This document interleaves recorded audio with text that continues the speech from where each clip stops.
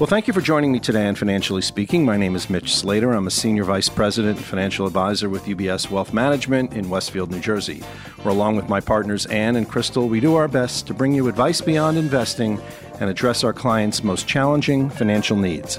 It's my sincere hope that each and every episode of this podcast will educate you on personal finance and real-life business issues of the day. So let's jump right in. The year was 1977. And on that Labor Day weekend, over 125,000 fans came to Raceway Park to see the Grateful Dead in Englishtown, New Jersey, on what still to this day was the largest crowd in New Jersey history. The show itself went off peacefully, and although caused some traffic jams like Woodstock, it certainly was a crowning achievement for our guest today, legendary rock promoter and a nominee this year for the New Jersey Rock Hall of Fame, John Scher. Several generations of music fans, including me big time, have sought tickets to so many of the shows he's put on, first at the Capitol Theater in Passaic and later at the Meadowlands and festival sites all over America. John brought the Stones and the Who to North Jersey, which, trust me, was never going to happen without him. And then, of course, promoted a very young Bruce Springsteen before and during his rise to megastardom. And that's just the tip of the iceberg of the man who's truly been one of the inventors of the modern rock concert business. For me, today, speaking to John is kind of like sitting down with the history of rock and roll, except because of COVID, we're sitting in our homes about 20 minutes away from each other. Or as I said, I'd prefer to be in one of our old 3 great restaurants. None of them are there anymore in the West Orange area. But for those of you listening, you'll remember Pal's, Don's, or the Claremont Diner, but of course they don't exist. Welcome, John, to the show. Just one correction. I was nominated for the New Jersey Hall of Fame, not the New Jersey Rock Hall of Fame. There is no... The New Jersey Hall of Fame. Yeah, that is correct. Yeah. That is absolutely correct. Yeah, I don't think there is a Jersey Rock Hall of Fame. Well, if there was the New Jersey Rock Hall of Fame, you would have been like member number 1. So let's... But New Jersey Hall of Fame, that is correct. And congrats on that. Hopefully things will work out for this fall. Well, it's a great honor to have this chat today. I cannot tell you the joy your life's work has brought me personally, and of course, millions all over the world that have been at these shows. But I really wanted to start out today kind of to get to the burning question of the day, which is really on all of our minds, music lovers especially. I'm sure theater people are thinking the same thing. But when do you think concerts will return? I mean, is the industry still holding out hope for the fall or winter, or have we just said, forget it, summer 2021? Well, I think it's very, very unlikely that there'll be any shows in 2020. I think the only thing that will change that is if there's a vaccine relatively soon. But that doesn't seem to be in the cards right now. So I'm not really planning on trying to do shows until at least 2021. And, you know, there's a lot of uncertainty still, even with that. That's true. That's true. It really is very, very hard to forecast. And, you know, just when you think it's safe to go back in the water, you know, I just heard 4 members of the Phillies and I think at Toronto Blue Jays in Clearwater, Florida, tested positive earlier today. So obviously Florida's dealing with its own, but yeah, Florida's a mess. Texas is a mess. California is close to a mess. It's the Northeast that followed the CDC suggestions and lockdown, and most of the Northeast seems to be okay. Yeah, that's true. That's very true. When I look back just even to the last 20 years and all of the amazing experiences and locations for me personally, and obviously a lot of fans that have been in the pits, or GA as it originally was called. I mean, I have to believe that just may be something people read about in the history books before we see that again. You know, it's going to be one day, you know, my grandchildren are going to sit on my lap and said, "What was it like, Dad, when you could be so close? You know, Mick Jagger would literally be spitting on you." I mean, I would think rapid testing scenarios might be a key, but that's probably something we're not going to see, huh? Yeah, well, look, I think you're right. I think that GA is going to be sort of the last thing.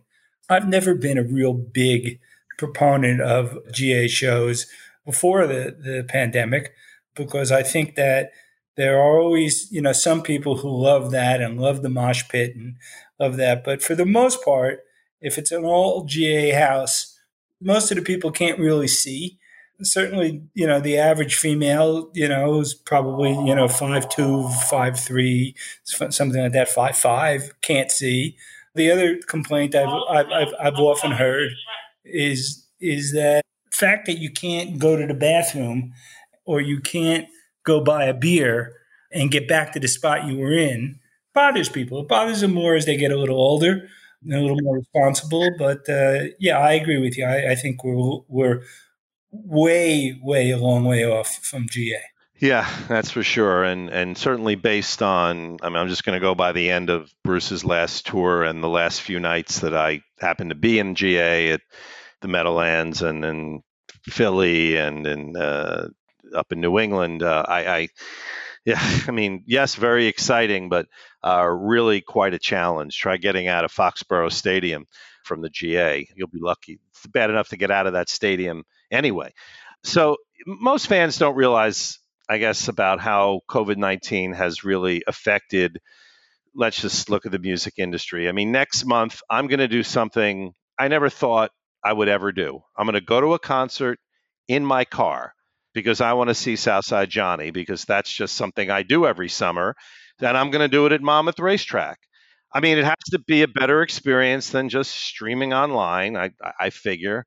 What's your thought about these concerts in cars? Because I have a sense if this goes well, we might see more of this. Well, look, we've looked into it. Right now, from all that we can gather, it doesn't make much financial sense for the artist or for the promoter. The capacity. They're limited. Yeah, very limited.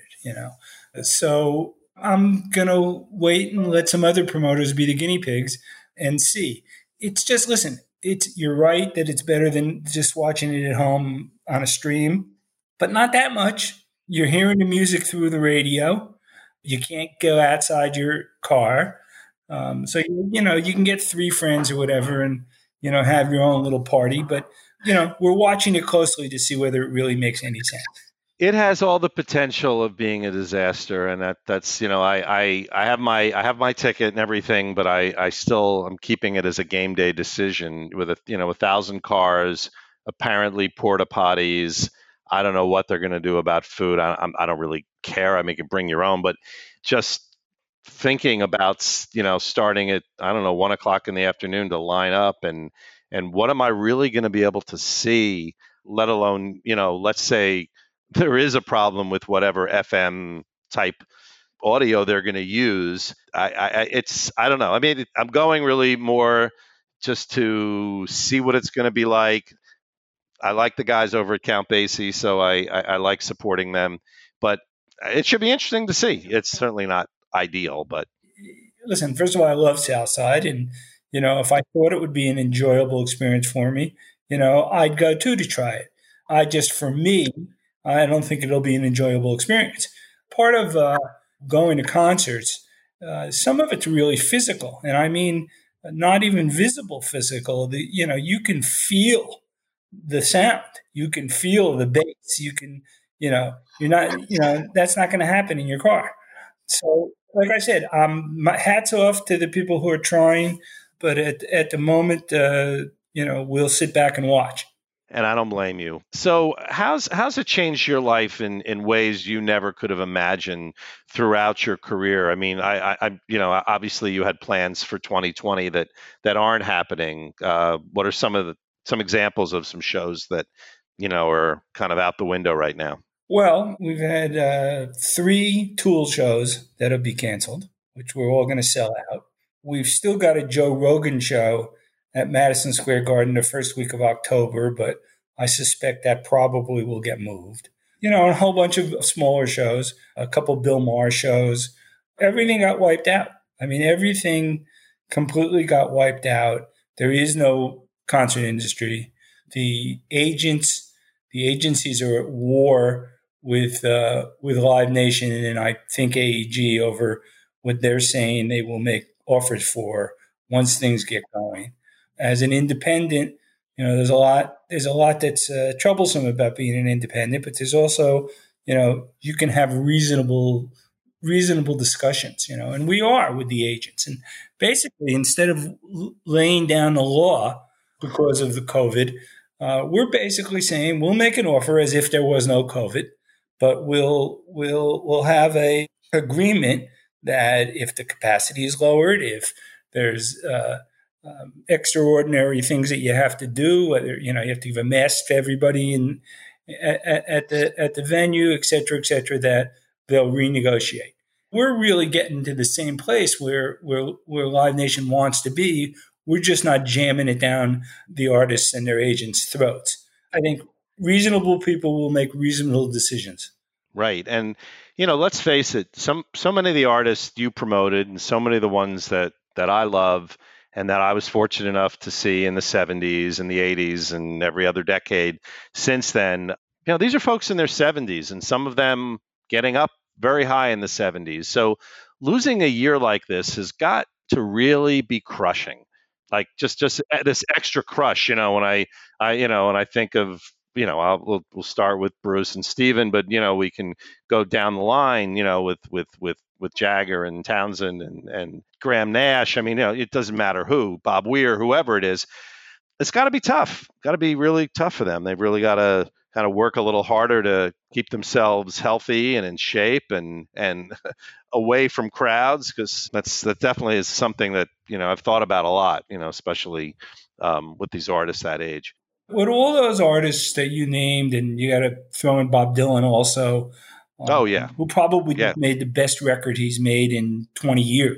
I was going to get to that in a minute. Oh my God, what a great record! But I think they are all 70 or older. They're all in good shape, as best as I can tell. Yeah, they take care of themselves. They really do. And they'll come back to play if they're in good enough shape so that they're pleased with the performance they can put on. I know Pete Townsend pretty well.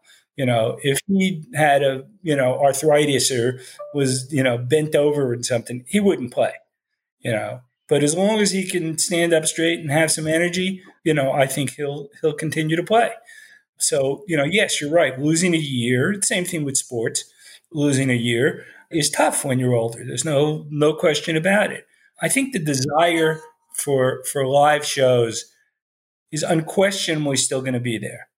Whether or not people will go, I don't think in big numbers they're going to go until there's a vaccine. I think that we may get an all clear, especially in the Northeast, but I think that especially the sort of 40 plus audience is going to be very hesitant to go. So, that's an unknown that we don't have, that we don't have an answer to right now. Yeah, no, we don't. So, well, why don't we just go back in time and just hope for the best for the future, because the past is certainly something I really want to talk about. And with all my guests, I like people to tell their first story, which is really the one you're born with. And as we mentioned earlier, it began not far from where we are right now in West Orange, New Jersey. And I would imagine music was a big part of your youth growing up. Were your parents into music? Did you play an instrument? It's interesting. Actually, I was born in Newark. First couple of years of my life, I was in Newark. As I got older, but still probably single digits or just maybe double digits, 11 or 12, I have an older brother. And my parents, who absolutely understood nothing about what rock and roll was going on. They were Sinatra, Liberace, big band people. There was some music in my house, but not a lot. But they felt when rock and roll started to look like it's the real thing. I remember the first music experience I had in person wasn't even a concert. It was a movie. It was my parents taking us to see Elvis Presley, his movie, and had to go to New York to see it. It wasn't in Jersey. But my first live experience was, just around that time. And again, my parents didn't like the music. They just, they were typical doting parents. We were middle class, but tickets weren't expensive in those days. So we went a number of times to Brooklyn, to both the Brooklyn Paramount and Brooklyn Lowe's, I think it was, but mostly the Brooklyn Paramount, which in the late 50s and early 60s, one of two very famous disc jockeys, Alan Freed or Murray the K, would put on a number of times a year, maybe 4 times a year, a review. And I was brought, and it just blew my mind. No matter how young I was, it just blew my mind. Murray Decay had this certain image, and he had dancers with him. Both those theaters had stage elevators so that, it was nonstop for a few hours. One act would be on the lip of the stage. When they were done, the stage would go down, curtain would come up on the main stage, and boom, there's the next act. I was fascinated. I saw some amazing people very early on, not even really realizing their importance for many years. I've known Lance Freed reasonably well over the years. So I asked him a lot of questions, and he was just a kid too. But, the rules for these shows were, if you got hits, you can play all of them. If you don't have hits, you're not getting on the show. And if you've only got 2 hits, those are the 2 songs you're going to be able to play.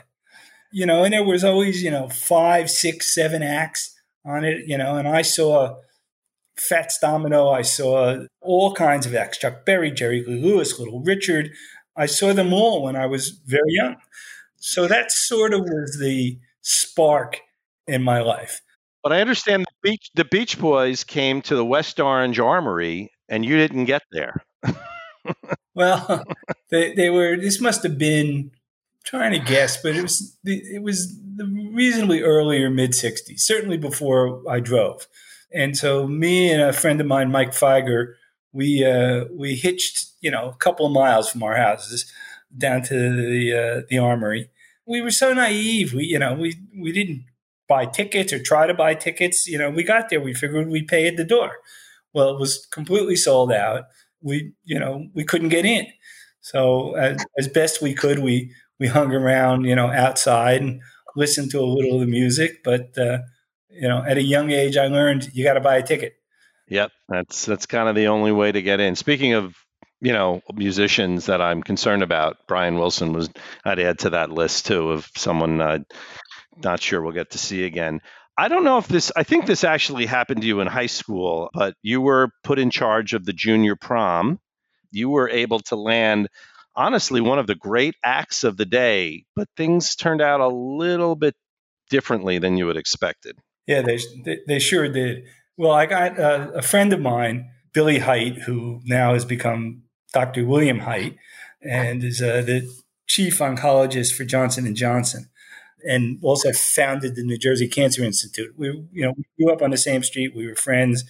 So in the school I went to, which was West Orange Mountain High School. Now West Orange High. Yes, there were 2 high schools then, not anymore, but more then. Billy was the president of the student body, and we were friends. And he named me one of the 2 junior prom chairmen. And the rules were in those days: the juniors put on the prom and had to run it and pay for it, et cetera, but the seniors came for free.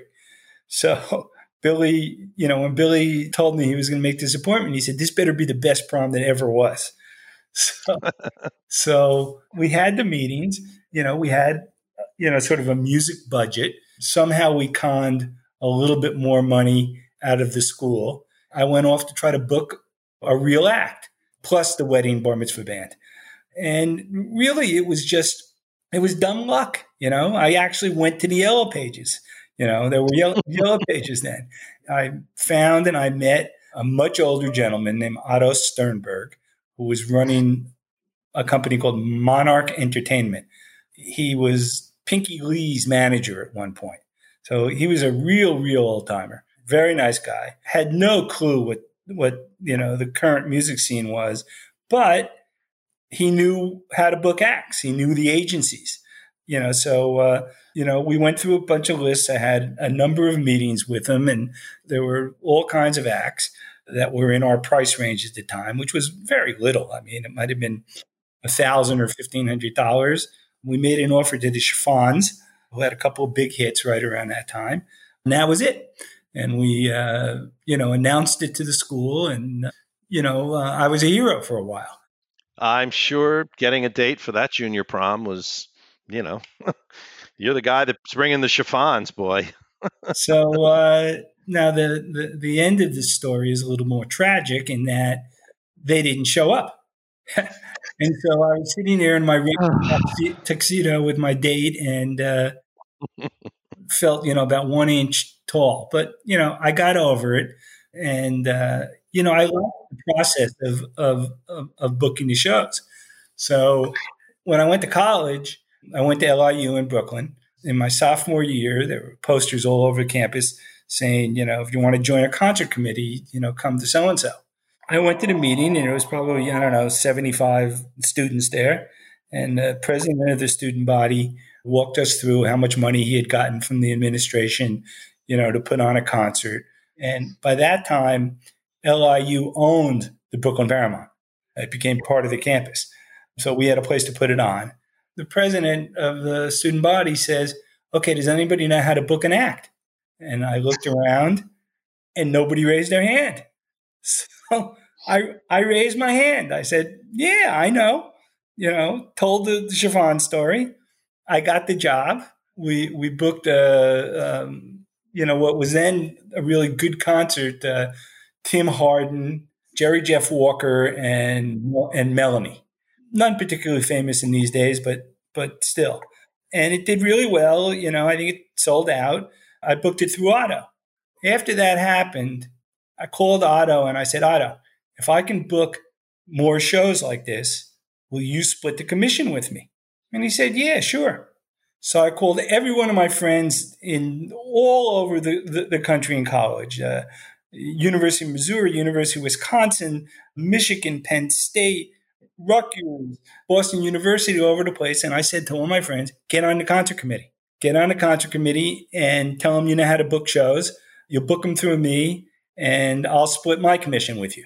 Probably from my sophomore year through the end of my junior year, I must have booked, 100 college shows with some big acts. And then I knew that was what I wanted to do with the rest of my life. Concert committee. I mean, I have just a quick funny story. I went to school in DC at GW, and I immediately got involved in the concert committee. And the first guy I met was a guy whose name at the time, his first name was Alex. His first name now is Alec. Give away the story. It's Alec Baldwin. He was about 2 years older, and I think because I was interning at DC 101, I had made some tremendous connections. I was actually interning for a very, very young Howard Stern with just me and Howard there at the time. But I had the opportunity to just meet all of these people, and suddenly GW and Lisner Auditorium, which the school owned, we had the opportunity to bring in on their first tour Elvis Costello with the Police, the Knack, the Clash, which I know is one of the classic shows that you did. We always claimed at WRGW we were a bunch of young jerks saying that we broke the Clash, which obviously we didn't. But having that opportunity, and ironically a lot of it with Alec Baldwin, although to be honest, the only act he ever booked was Kenny Loggins. I think I booked nothing wrong with Kenny Loggins, but I booked a couple of the cooler names. But yeah, I mean, including Southside, of course, and the Good Rats, because the Good Rats were just a standard, at that point. During that same time period, I dropped out of college after my junior year. Stupid, but nevertheless hasn't hurt my career. And a friend of mine, who later worked for me for a long time, was the concert chairman at American. And they suckered the administration into big bucks, at least what big bucks were then. He booked them through me, and we brought a whole bunch of shows. They were all outdoors, though, so it was only in the late spring and in the early fall. But we brought, trying to remember, we brought Leon Russell when it was the height of his, and we brought the Grateful Dead. That was part of the beginning of my relationship with the Dead. The deal with the concerts there was the university let us do them, on I guess what was the baseball field or whatever, but couldn't advertise them. They didn't want anybody but American students, which was fine, except for when the Dead came. The Dead came, word got out, probably had 25,000 people there when the other shows were maybe 7, 8,000. But Bert didn't get in any trouble, and it was a memorable day. Oh, absolutely. I can only imagine what that was like on American University's campus. So let's jump a little bit to the early 70s, and everything kind of changed, especially here in New Jersey when Bill Graham, who kind of the dean of rock promoters in the early days, he controlled really everything and when it came to music in America. And he closed the Fillmore East in New York City, which sadly I never got, wasn't quite of the age to go to. My brother did see Jethro Tull warm up for Zeppelin and Frank Zappa. So I hear from him because he's 7 years older more about those shows. But suddenly Jersey was open for business and you had, let's say, a capital idea. I mean, let's talk about those days. I mean, Passaic, New Jersey, for those of you that might be listening in other countries that listen to this show, was not something that you would consider the epicenter for rock music. Yet, for many, many years in New Jersey, it was. So how did that all begin? And then kind of take us up to end maybe with the Rolling Stones and, of course, the classic Bruce shows. Well, look, I was hip deep into the business. We were doing shows around Jersey when the Fillmore was still open. Graham had a exclusivity clause that was, I think, either 75 or 100 miles. I think 75 miles from the Fillmore that the acts couldn't play anywhere else. So the only acts I could get were acts that were basically American acts that toured all year. The European acts, the English acts, they came for one tour a year and then went back to Europe. So we did some shows over the years at Uppsala College, at Rutgers, the old barn, and then eventually the newer rack. And Jadwin probably at Princeton, right? Nope, didn't do it, but became friends with the guy who did do it.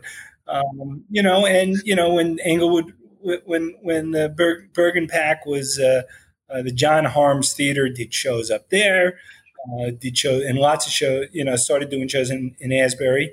So Graham closes to Fillmore. Now I was an absolute Fillmore rat. In the 2 years from my senior year of high school till he closed it, I probably saw 100 shows there. It was the most amazing, magical place that I had ever been. The sound was great. I mean, what Graham did, look, and I had a roller coaster relationship with Graham over the years, but what Graham did was bring what was then current technology into the rock and roll business. Much better sound systems, better lights. It was a place that you could go and you felt great about just being there. It was about 2,500 seats. So I saw all kinds of brilliant shows there. But while I was trying to compete in Jersey, I couldn't get enough shows. But then Bill, all of a sudden woke up one day and decided he was going to close it. And it's sort of humorous to me because the reason he had a big press conference, the reason that he gave that he was closing were the acts were getting too greedy. He didn't want to put up with it. Well, the acts, the deals then were, 25% of what they are now, even taking, the time lapse into consideration. And I think that he regretted it almost from the day it closed. But what it did is it gave me an opportunity. I wasn't going into New York against it, but it gave me an opportunity, having done these shows in colleges and small theaters in Jersey, to go out and look for a bigger theater. Passaic is a real blue-collar town, no question about it. No real safety problems, but a blue-collar town. But it had actually 3 at one point, real big old theaters, that were built in the 30s, 40s, 50s, and the Capitol was one of them. It was the bones were good, and first I made a deal with the people who owned it to rent it, and then a couple of years later we made a deal to buy it, and we followed. First of all, you got to remember from those early days right through now, I've been very fortunate to have incredible staff people. Incredible. All right. Now, in 71, 72, there were kids that were, just coming out of college at Rutgers, at NYU, at Uppsala, which doesn't exist anymore, that, loved music and had, a certain knack for certain things, some of the kids who, majored in, in recording, film students, et cetera, et cetera. So, early on, we were able to put together a staff that was of our age, maybe some of them were a little bit older than me, who loved the music and constantly strove to put on the most excellent shows that you possibly could. And I've been fortunate to keep that kind of staff right up to today. At Capitol opened, and the first show was Jay Giles. Come on, John, we know this. Peter Frampton's first band. Oh my God. Wow. These are two senior moments, folks. Yeah, it'll come. Yeah. It'll come. Them together. Frampton had just left the band, but the band was still pretty big. Show sold out. And then I think that was probably, I'm not sure if that was the first time we did Southside on New Year's, or I know we did B.B. King once on New Year's. We did Blood, Sweat, and Tears once on New Year's. But Humble Pie. Yes, you got it. Good. And Frampton had been replaced by a guy named Clem Clemson, who was a wicked great guitar player. And years later, when I managed Jack Bruce, and we went out a Jack Bruce and Friends tour, Clem was the guitar player. Anyway, so we started doing shows there. And to be perfectly honest with you, almost every show sold out. Almost every show's out, and we didn't lose money on any show until June of that year. Every single show, if it didn't sell out, it certainly made a profit. So, I figured, this is a good thing. This is a good business to be in. Absolutely. And you had a great reputation. I mean, everybody knew you were going to get the best shows you could possibly get. I mean, there was just it was never, at least for me, I don't know how many shows. Everyone was great. Yeah, well, look, you know what it was? It was New Jersey post the 67 riots in Newark. Suddenly, New Jersey was this huge population, middle and higher incomes, but there was no city. So there was no real gathering place because until NJ Pack opened, there wasn't any place that people felt safe or wanted to go to. So, I must have spent a couple of years with statistics, with how many people lived in New Jersey, what the average income was, the density of the population. And little by little, I got shows. The agency that booked the Humble Pie show, it was Humble Pie Jay Giles, by the way. They saw it from the beginning. So they started selling me, and they were the biggest agency at the time, Premier Talent. Like I said, everything sold out or came very close to it. So it started to be, a place where people wanted to play, where the acts wanted to play. They'd ask their agents, their managers, how come we're not playing the Capitol? So as sort of the legend grew, we did all kinds of things that the average promoter at that point wasn't doing. We had our own internal chefs, kids that were in Culinary Institute or just left Culinary Institute. So, in those days, the average promoter gave the act, a deli platter. The deli play, exactly. Just go watch Almost Famous and see what they were eating. Yeah. But we had, we built a kitchen, a first class kitchen, and the acts themselves and the roadies loved coming to the Capitol. Did the local politicians like it? There must have been. Well, there was a good mayor. I think his name was Goldman, who was, younger guy, meaning younger. He was probably in his middle or late 30s. But I was in my very early 20s. He got it. But there was a city council, and this was the huge generation gap of the 70s, who didn't get it. We were bringing in their minds that we were bringing dirty hippies into their town. And there was one guy in particular who was a city council president. I can't remember his first name, but his last name was Bruce. And he was relentless, absolutely relentless in trying to shut us down. Well, we managed to stay open. We closed for the summer. of 72 to go down to Asbury, start doing shows in Asbury at the Casino Arena at first, and then later at Convention Hall. This guy was, as bigoted and as redneck as anybody to this day I've ever met. And we had a show once at Roosevelt Stadium in Jersey City. He sigged the cops on the Capitol, got a warrant. And, all the only people who were at the Capitol were a couple of people in the box office, and, everybody else was at the stadium with us. And for those that don't know, Roosevelt Stadium was the minor league baseball stadium for the New York Giants before they moved out to San Francisco. And John produced some just wonderful, wonderful shows out there. You were covering some really, really interesting ground. So my guess would be when the Rolling Stones come knocking, I bet you some of those people were looking for front row tickets. Yeah, well, what really happened, so, that whole year went by. I thought I was indestructible. I booked one more show in June before we moved to Asbury, and I booked Malo, was, or probably still is, Carlos Santana's brother. And they had one big hit. I said, we're bulletproof. Everything's going to do well. So we booked it, and it bombed, and I lost a bunch of money. So it knocked me off my high horse a bit.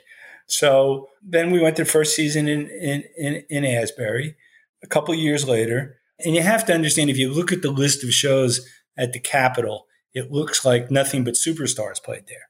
But they were acts early in their career, all right, right up until the Stones came. They were the Clash and Talking Heads and REM, and they were pretty big acts, but, they weren't the Rolling Stones. So I got a phone call one day from the Stones manager at the time, a guy named Peter Rudge, and said, the band would like to play the Capitol. I said, come on. What year is this, John? This is probably, I don't have the list in front of me, but mid-70s at some point. Maybe, yeah. And finally, he convinced me that he wasn't kidding me. We booked 2 nights.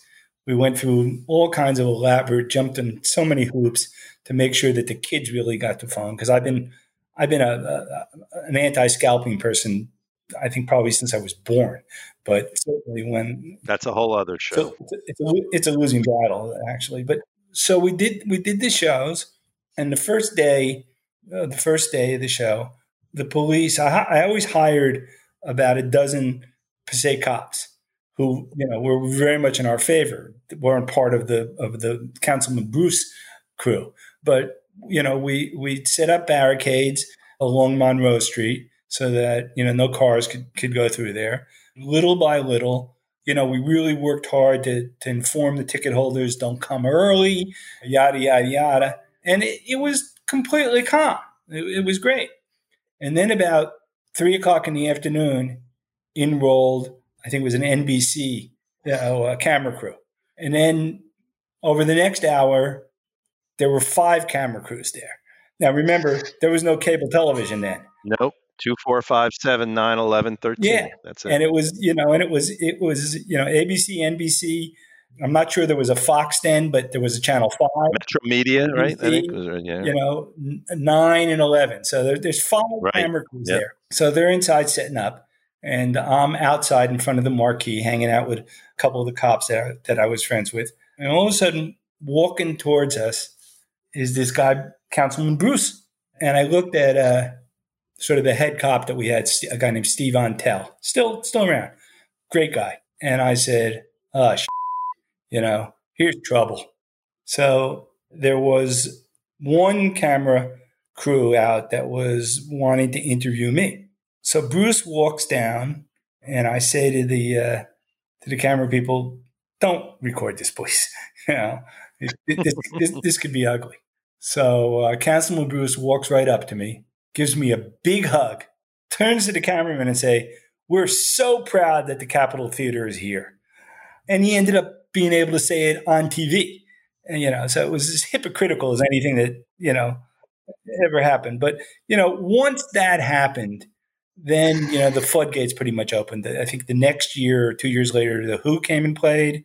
Genesis came and played, I think, a day before or a day after they played Madison Square Garden. Because remember, in the early days, in the 70s, there was no arena in Jersey. till 76. Yep, Springsteen, of course. So, we became a real stop in the worldwide touring business. Yeah, you just can't talk music in New Jersey. Actually, you can't even talk music in the Northeast in the last 50 years without talking about the Capitol. And you mentioned Bruce. You kind of picked up on him pretty early in the early 70s when he was really just starting out with Steel Mill, right?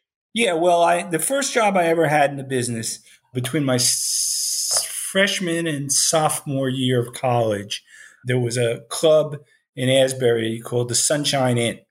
Only lasted for a few years. And again, because of my chiffons history, I was able to talk the guy, I think his name was Bob Fisher, into hiring me to book shows. And sort of like, not quite the house band, but Steel Mill, played there a lot. And I became friendly with Bruce. I became friendly with then Miami Steve, now Steven Van Zandt. And little by little, I became pretty well friends with everybody in the band. And that lasted for quite a few years. We played a lot of shows. I played them in colleges at what's now Kane, but used to be Newark State. Which was the show where, if I recall, John Sebastian was the main event. And where was that? That was at the Capitol. Sebastian was headlining. Springsteen and the E Street Band were the opener. In those days, I used to get to the theater really early for the sound checks and stuff. So, now, John Sebastian was a big act at that time. So we get there, and the E Street Band is starting their sound check. So I'm sitting down in the orchestra section. Sebastian comes and sits down next to me. Very nice man. And so they went through 45 minutes of a sound check, maybe an hour. And they were as good as anybody up to that date has ever been, those early E Street Bands. When they were done, Sebastian turned to me and said, "John, there's not a chance on earth I'm going on after that guy." So I said, "What do you want me to do? You're the headliner. The tickets say John Sebastian." He said, "I'm not going to follow them." So I went backstage, and I was still pretty friendly with Bruce. And I told him the exact story. He said, and he said, "Sure, we'll close, no problem." It's a sweet story to tell. Yeah, no, it really is. And why did the Capitol? Well, obviously the Meadowlands got built, Giant Stadium got built. I was at the first show ever at Giant Stadium, which is not my first concert. I had been to some earlier, but certainly one of the more memorable ones with Steve Miller, Pablo Cruz, the Eagles, and just great shows. We promoted all those Giant Stadium shows. Those were amazing. And to be a junior and senior in high school while that was happening was really, really incredible. And then the Meadowlands opened, in the Byrne Arena, and obviously Bruce opened the arena, and you were involved with those shows. What I wanted to get to is the Capitol itself getting kind of thrown down. I was thinking about this the other day with the Stone Pony, and it survived, all these years for so many different reasons, yet kind of the Capitol had to go. And obviously you made a decision, a very, very smart decision, in bringing a lot of the shows to the Meadowlands. But is that really kind of the main reason that was it? What happened, this is the late 80s, and not only was the Meadowlands Arena built, but there are, new arenas all over the country. And so the industry sort of changed gears. Lots and lots of shows at the Capitol were 2 shows in one night, 7 and 10 or 8 and 11. I remember one show with Hart, and if I recall, Hart, I think, had an 8 o'clock and 10 o'clock, and then they came back afterwards. I mean, of course, there's the famous Bruce Southside New Year's show, which went on till 2 or 3 in the morning, and everyone in the world claims they were there. I was actually there, but there were people, everyone in the world says they were there, as well as the radio show. But I also remember Hart coming out and playing some Zeppelin music after they did their second set. I mean, these are really iconic shows. No question about it. No question about it. So really what happened was the industry sort of turned its head away from theaters. At that point, the Fillmore had been closed for a long time, but, there just weren't very many shows to book. The acts that would be headlining the Capitol, if they were doing 2 shows or so, they wanted to headline the Meadowlands. If they were single show headliners, they wanted to play second build at the arena. So arena rock was really brought along very quickly at that time period. So we got down to, I think the last full year that the Capitol was open, I think we only did like 9 shows. It was too expensive to keep it up. It's a big building, held 3,500 people. You had to keep it air conditioned and heated, even if it wasn't a show, property taxes, et cetera, et cetera. And it just, in that last year, it became a losing proposition. Just around that time, I got an inquiry if somebody wanted to buy it. And, it was a very, very hard decision. One actually that I regret. But, the price was right. And we sold it.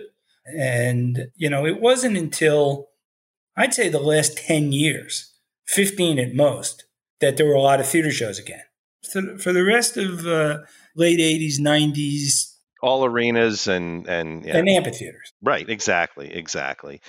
So this may seem like a silly question, and I actually wanted to get to this earlier, but many people really don't know what a promoter does. I mean, if you had to write a job description today, and obviously very different job description in 1971 than in 2020. I mean, two different worlds.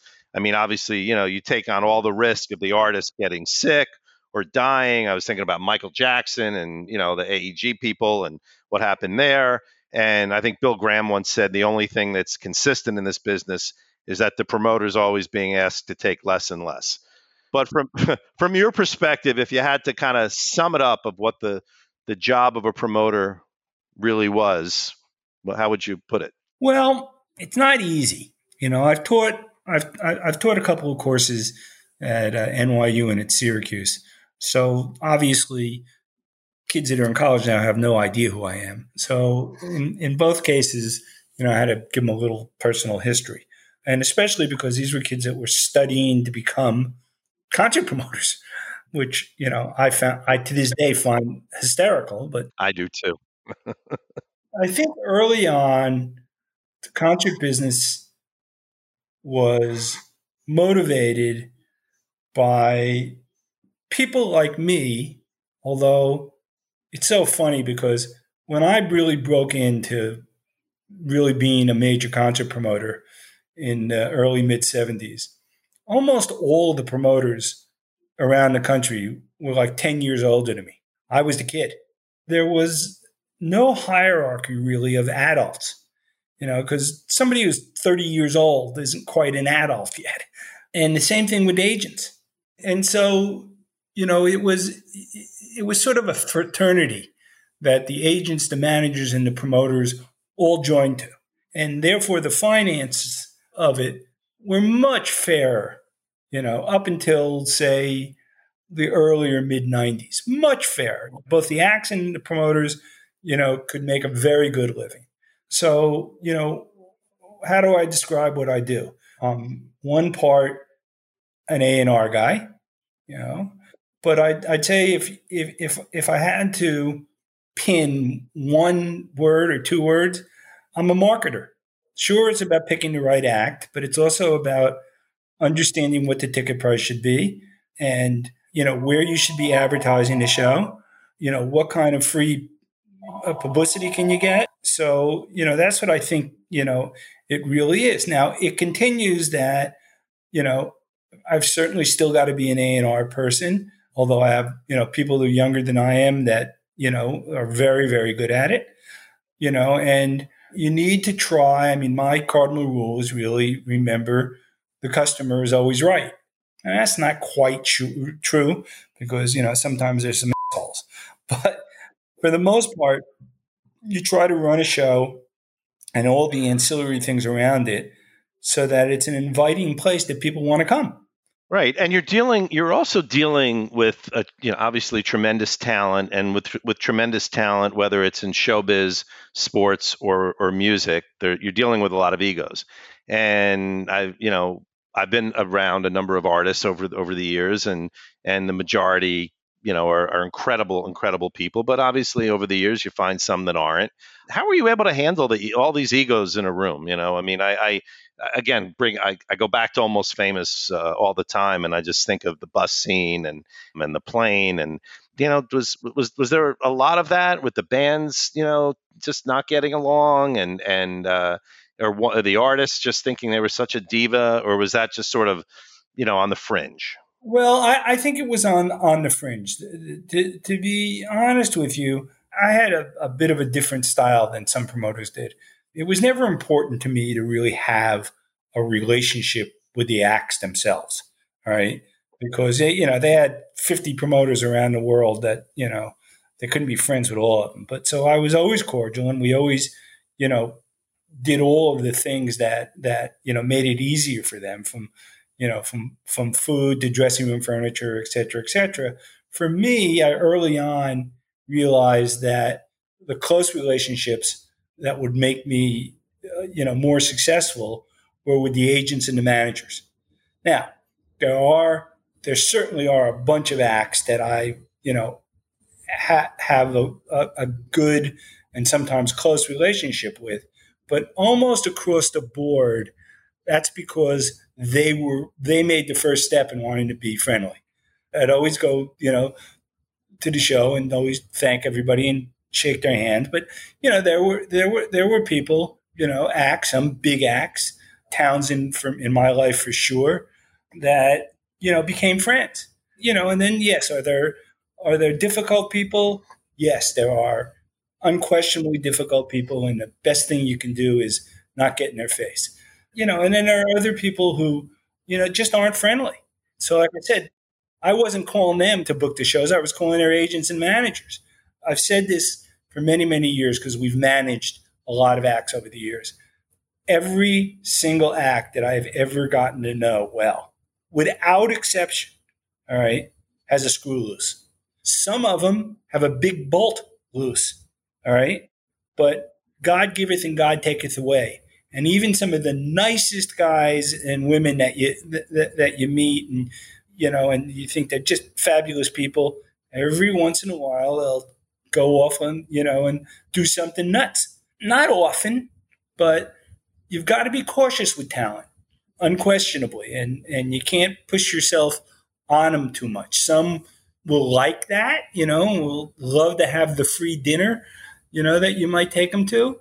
But for the best part, there's not a lot of close personal relationships. There's personal relationships, and I certainly had a personal relationship with most of the members of the Dead. Well, yeah, I mean, for those that don't know, John handled everything east of the Rockies for the Grateful Dead, for pretty much most of their run, and actually had, as we mentioned earlier in the show, an incredible concert. There's still, I don't think in the history of New Jersey there will ever be more than 125,000 people at one show, all pretty well behaved, by the way, in Englishtown, New Jersey. Yeah, there was a lot of traffic and everything. And John also was involved in Woodstock 94, which had a lot of tremendous acts, maybe not some of the best behavior at the time. 94, other than the rain and the mud, the audience was fine. Yeah, overall. And I just want you to tell one story before we go, because I love this story about Crosby, Stills, and Nash at Roosevelt the night Nixon resigned. I think this is really timely in many ways, but really just says a lot about someone I had the opportunity to work with when I worked with Maureen and Steve Van Zandt on Little Kids Rock, and that's Graham Nash. So tell that story. I would love to hear that. Graham's an absolute sweetheart. He may have a screw loose, but I have never seen it. Well, look, you got to remember, this was in the very turbulent 70s. The Vietnam War was still raging. Richard Nixon was the president. I'm not sure whether I'm quite ready to make the comparison whether he or Trump are worse, but he was bad. He was bad. He was a crook. He had people who worked for him break into the National Democratic headquarters. And so to my generation, he was a despised human being. And turns out we booked Crosby, Stills, Nash, and Young. It was all four of them at Roosevelt Stadium, and sold out right away, 35,000, I think. And I had a great relationship with the Jersey City government. A guy named Paul Jordan was the mayor, and his chief of staff was a guy named Art Dello. And so we had been doing shows for a couple of years before that, never any problem. They had this great old stadium that still was, in decent condition, and nobody used it except for high schools. And so when we got a few weeks before the CSNY show, politics were, as they are almost today, were just the only thing people were talking about. Nixon had been found out about Watergate, and as time went on, more and more bad things. So Paul Jordan, good mayor, very, very good for the city of Jersey City, probably was the first one, post the Korean War that really started to turn the city around. He was as nervous as any human being and said, "You should cancel the show." I said, "What do you mean cancel the show?" He said, "There's going to be riots. It's going to be terrible." All right. So I said to him, "No, there's not going to be riots." Now, he didn't know that Nixon was going to resign that day. He just knew that CSNY were very political. Oh, they wrote the most famous political songs of that generation. Absolutely. Without a doubt. Yeah. So he was just scared shitless. And his chief of staff, Art Dello, very good guy too, jumped on the wagon. Him too. You got to cancel the show. You got to do this. You got to do that. So, it got a little rough, but we ended up keeping the show in. They dispatched, very significant number of police, Jersey City police, to the venue. The show started, and there were probably somewhere between 5,000 and 10,000 people outside the gates. But the building was built like the Rock of Gibraltar. There wasn't really getting in. And they were fine. They were fine. They were in the parking lots, and they were fine. Of course, it was an outdoor show, so you could hear the music. And, it was a little tense, but not terribly. So show starts. Can't remember who opened, but the show starts, packed the place, but not overrun. I'm backstage with some staff, and we had like a little portable television with rabbit ears to see what was going on because, his resignation did not come as a surprise. Right. No. Didn't know what day was going to happen, but it seemed clear that he was either going to resign or get impeached. We're watching the TV on and off, and suddenly whatever, network we were watching, news broke in that he had resigned. So I know this sounds sort of terrible, but boy, it put a smile on a lot of people's faces. Of course. The country needed healing. Yeah. So they were, in the middle of the set, they didn't know anything. And so I walked up on stage and I whispered in Graham's ear, all right, what had happened. And so they finished the song. They all got together. Obviously, he told his other members, and they announced it to the audience, which went crazy. They went into Long Time Gone and then Ohio. And just at that point, because the mayor and the police obviously knew that Nixon had resigned, and they completely overreacted, and the mayor ordered the police to open up all the gates. So there's, like I said, somewhere between 5,000 and 10,000 people, in there. They weren't rioting. They weren't doing anything, but the mayor was completely freaked out that people would get hurt. But there wasn't any room for another 5,000 to 10,000 people, without it being uncomfortably crowded. And I thought they were nuts. I thought they were nuts when they wanted to cancel the show. I thought to this day they were nuts that they let the police open up all the gates. But thank God nobody got hurt. Yeah, I mean, that's the key, is that it wound up, those were people there, sure, never forgot that night, but people did protest it wasn't even protest. They were probably just celebrating in a very peaceful way. Absolutely. And it was clearly one of the most emotional nights of my career. And, it was happenstance, nobody, when I booked it, nobody knew, this was going to happen, but it was a really cool evening. I'm sure it was. And you've been part of so many cool evenings. I guess it's impossible to nail down your top 2 or 3 of shows that you promoted. That would certainly be one of them for that reason. But is there a couple others that just stand out? Hey, I've been asked that many times. It's a Sophie's Choice question. I know. And yeah, well, and 2 or 3, can't come up with 2 or 3. But, the Springsteen Southside New Year's Eve was definitely one. The Clash down in Asbury Park over Memorial Day weekend was one for sure. Simon and Garfunkel shows for sure. The Stones and the Who at the Capitol for sure. I can go on and on. Well, I mean, the music industry today, I don't have to tell you or any of the listeners, is a whole different world. The business of live music, the live experience, especially since record sales are kind of a thing of the past, in many ways is dysfunctional. And like I said, we could do an entire show on maybe what went wrong and how it can be fixed. But the reality is there's still a lot of great artists out there. Any new artist, we'll end with two things. First of all, Bob Dylan, as you mentioned earlier, if you haven't been able to get his new album, it is remarkable. It's just remarkable. And not just because there's a 16-minute song about the Kennedy assassination. The entire record is remarkable, and it just shows you doesn't matter what age. And you promoted, Little Stephen and the Disciples' great final show at the Beacon last year with a DVD coming out. It was an incredible night. But are there any newer artists that you're really excited about? Well, I guess some. I'm a real big fan of the Milk Carton Kids. I like them a lot. So many newer acts, and in the internet age, you really can't keep up. You have to depend on discovering the newer acts by yourself or somebody turning you on to it.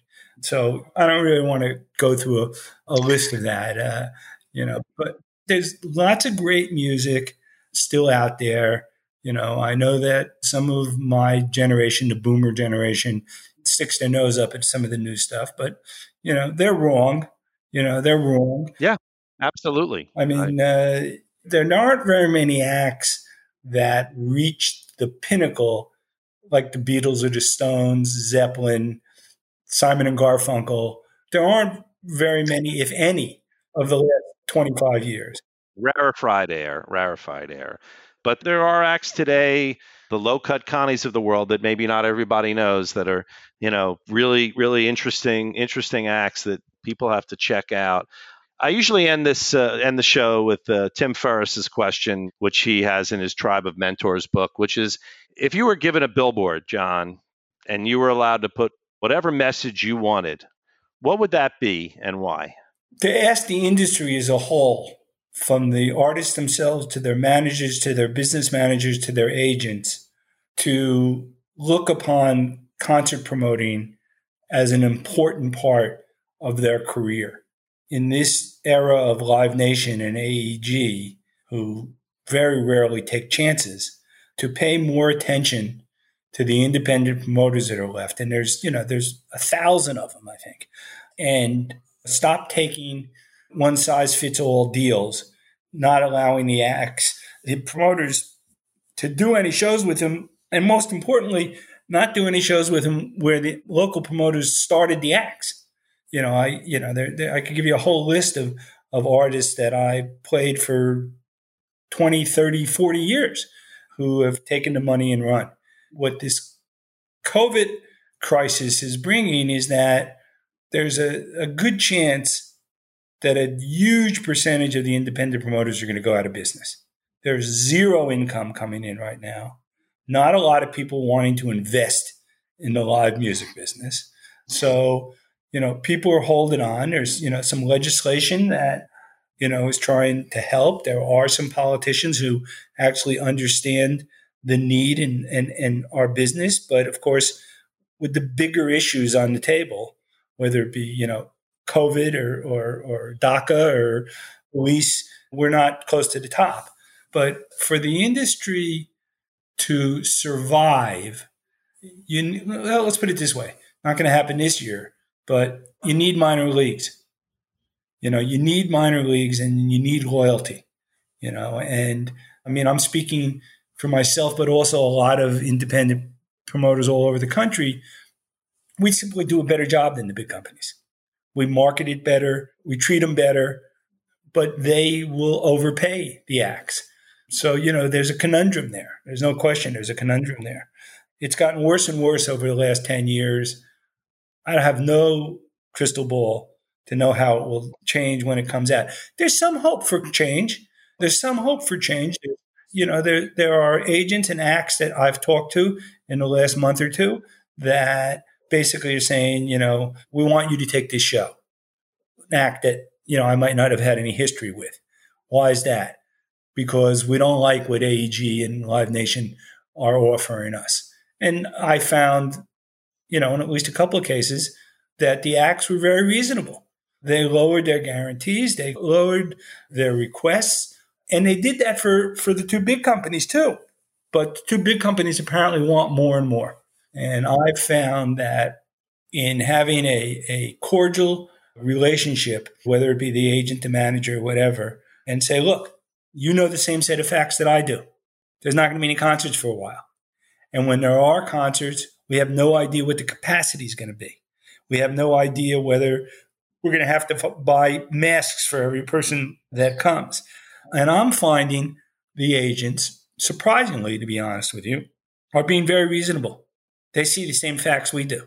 So that could certainly extend into getting a business back together and, maybe breaking up these monopolies, getting back to, local promoters who care about the markets that they promote in. Yeah, so true. I think to kind of paraphrase it, what would be on your billboard, I guess, is loyalty matters. It really, really does, Loyalty matters, and doing the job the right way matters. The amount of promoters that almost openly scalp their own tickets is mind-boggling. So, you can say I'm an old hippie, but, it's mind-boggling. And, that's an unfair competition. I won't scalp tickets. I've never scalped a ticket of my own show in my life. And I'm wrong because I've got competitors that have been scalping tickets for 35 years, but it's just not in me. I might go broke, but it's not in me. Well, you actually have a conscience, and as a representative of the fans out there, thank you for that, because that's many of us have suffered from that. And again, that's a whole other show. The business needs understanding from the banks.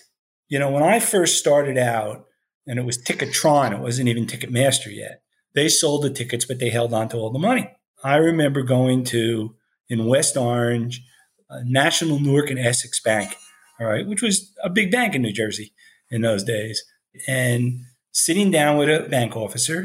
I didn't realize it, but he certainly wasn't that high up on the totem pole, and bringing my printout of how much money and how many tickets basically that Ticketron had, all right, and consistently being able to get loans against that, which meant I never had to really take any outside money. I know the banks were all looking at Live Nation's, as a public stock. AEG's not. But it would be nice if the banks saw that there was a big future in trying to help along the independents. That would be nice. That certainly would be nice, and I hope we see that.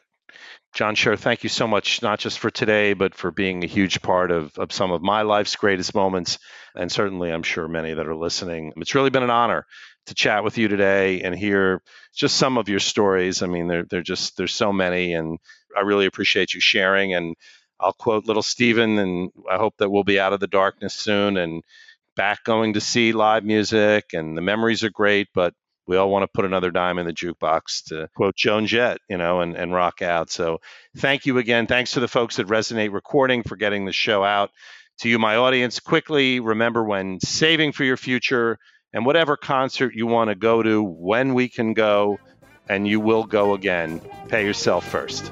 Have a great week.